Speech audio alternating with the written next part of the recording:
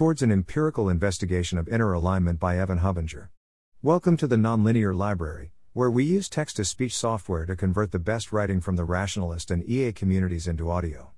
This is Towards an Empirical Investigation of Inner Alignment by Evan Hubinger, published by Evan Hubinger on the AI Alignment Forum. I recently wrote a post detailing some concrete experiments that could be done now to start learning interesting things about inner alignment. The goal of that post was to provide an overview of a bunch of different possible proposals rather than go into any single proposal in detail.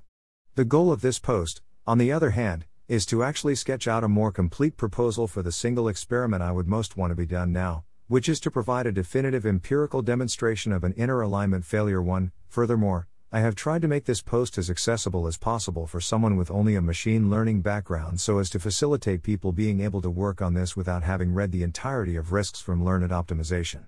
Additionally, if you're interested in working on this, definitely reach out to me either in the comments here or at evanjhub@gmail.com, as I'd love to help out however I can.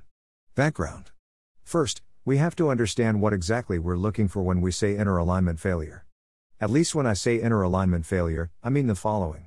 Inner alignment fails when your capabilities generalize but your objective does not. That seems a bit cryptic, though what do I actually mean by that? Well, consider a maze-solving agent trained to get to the end of mazes of the following form. Small maze with green arrow at end. Then, I'll want to know how it will generalize on the following larger maze with an interesting twist where the green arrow that marked the end has now been moved to a different position. Large maze with green arrow at random location. In this situation, there are a couple of different ways in which your model could generalize.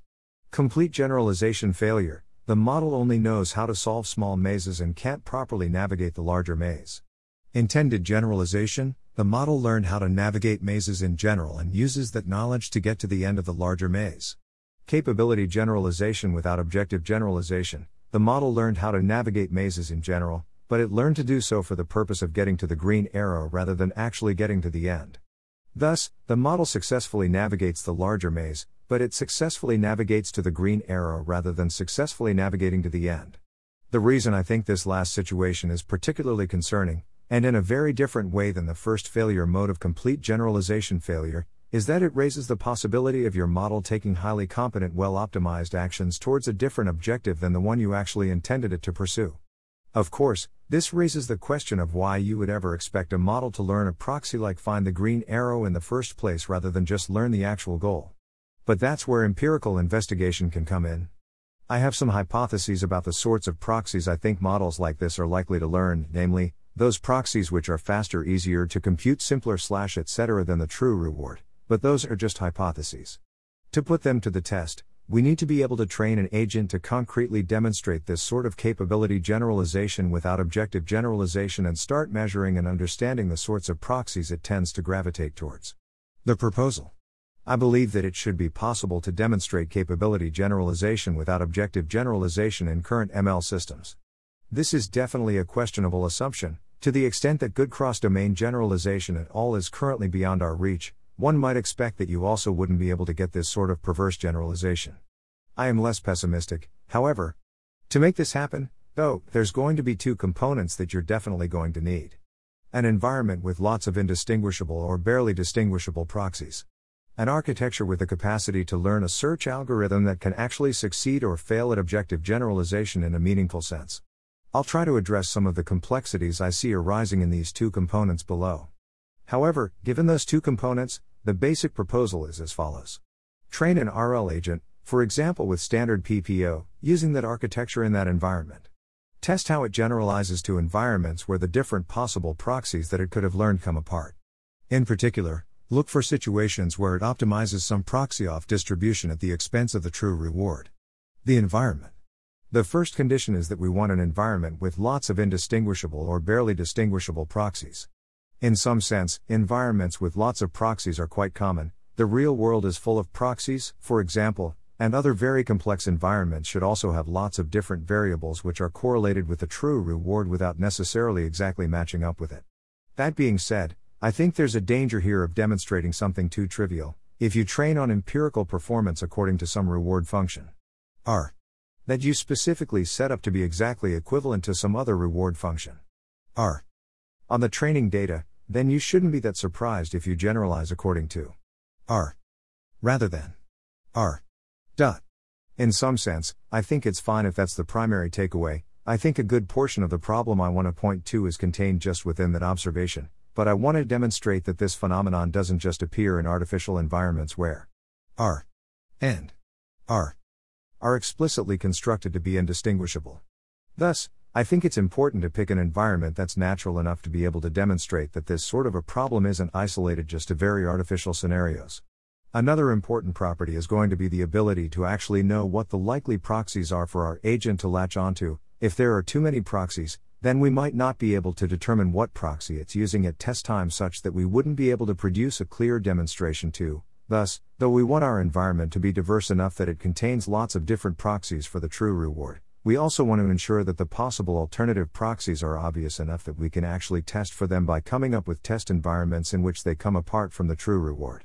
Another property that, while not strictly necessary, would be nice to have in our environment would be proxies, which allow us to test some of my hypotheses regarding what sorts of proxies models will be more likely to pay attention to.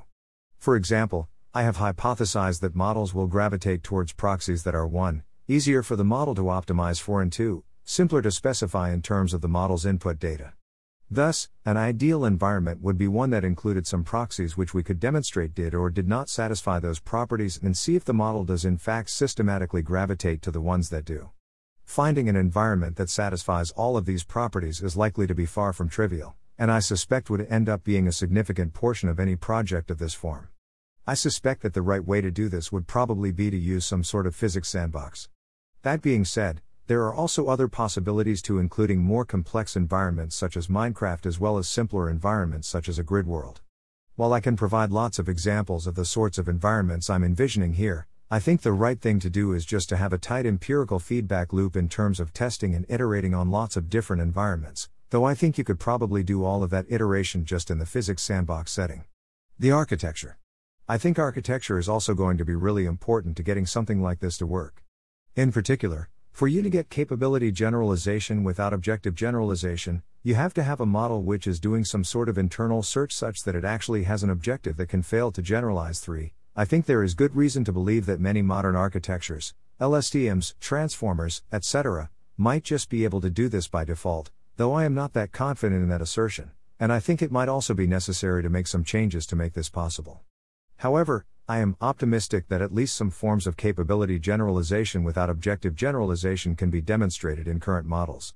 In particular, some forms of capability generalization without objective generalization seem easier to demonstrate in current models than others. For example, two common forms of this which I think are important to distinguish between are the side effect case and the instrumental case. In the side effect case, the reason that R and R are identified during training is that R has the side effect of increasing R. That is, R increasing causes R to increase.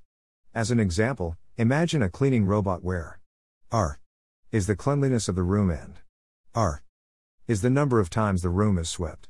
In this case, the two proxies of cleanliness and time swept are identified because sweeping the room causes the room to become cleanlier. Alternatively, in the instrumental case, R and R are identified because the best strategy for maximizing R is to maximize R. That is, R increasing causes R to increase. For example, in the cleaning robot case where R is the cleanliness of the room, R might be the amount of dirt in the dustpan. In this case, the two proxies are identified because cleaning the room causes there to be more dirt in the dustpan. I hypothesize that the side effect case will be visible before the instrumental case, since the instrumental case requires a model which is significantly more forward-looking and capable of planning out what it needs to do to accomplish some goal. The side effect case, on the other hand, doesn't require this, and thus I suspect to see it appear first. In particular, I expect that the side effect case will be significantly easier to demonstrate with current architectures than the instrumental case, since the instrumental case might require models which can learn more powerful search algorithms than we currently know how to implement, though it also might not. It's currently unclear. However, I'm optimistic that at least the side effect case will be possible to demonstrate in current models, and I'm hopeful that current models might even be up to the task of demonstrating the instrumental case as well. Thanks for listening. To help us out with the Nonlinear Library or to learn more, Please visit nonlinear.org.